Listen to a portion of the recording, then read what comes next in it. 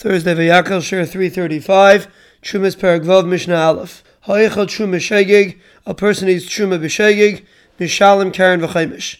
He pays the principal and an additional fifth to the Kayin. Echad ha'echel v'echad ha'sheise v'echad ha'sach.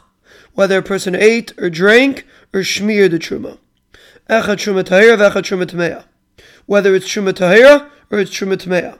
Mishalim Chumsha v'Chaimish Chumsha.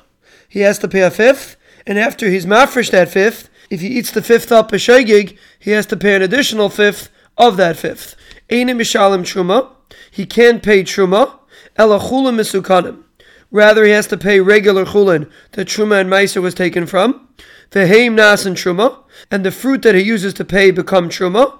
Vehatashlumin truma, and if he ate up the fruit that he was planning on using to pay, he has to pay again more chulin, and that chulin becomes truma. Imratza akayin limcha leina meichel.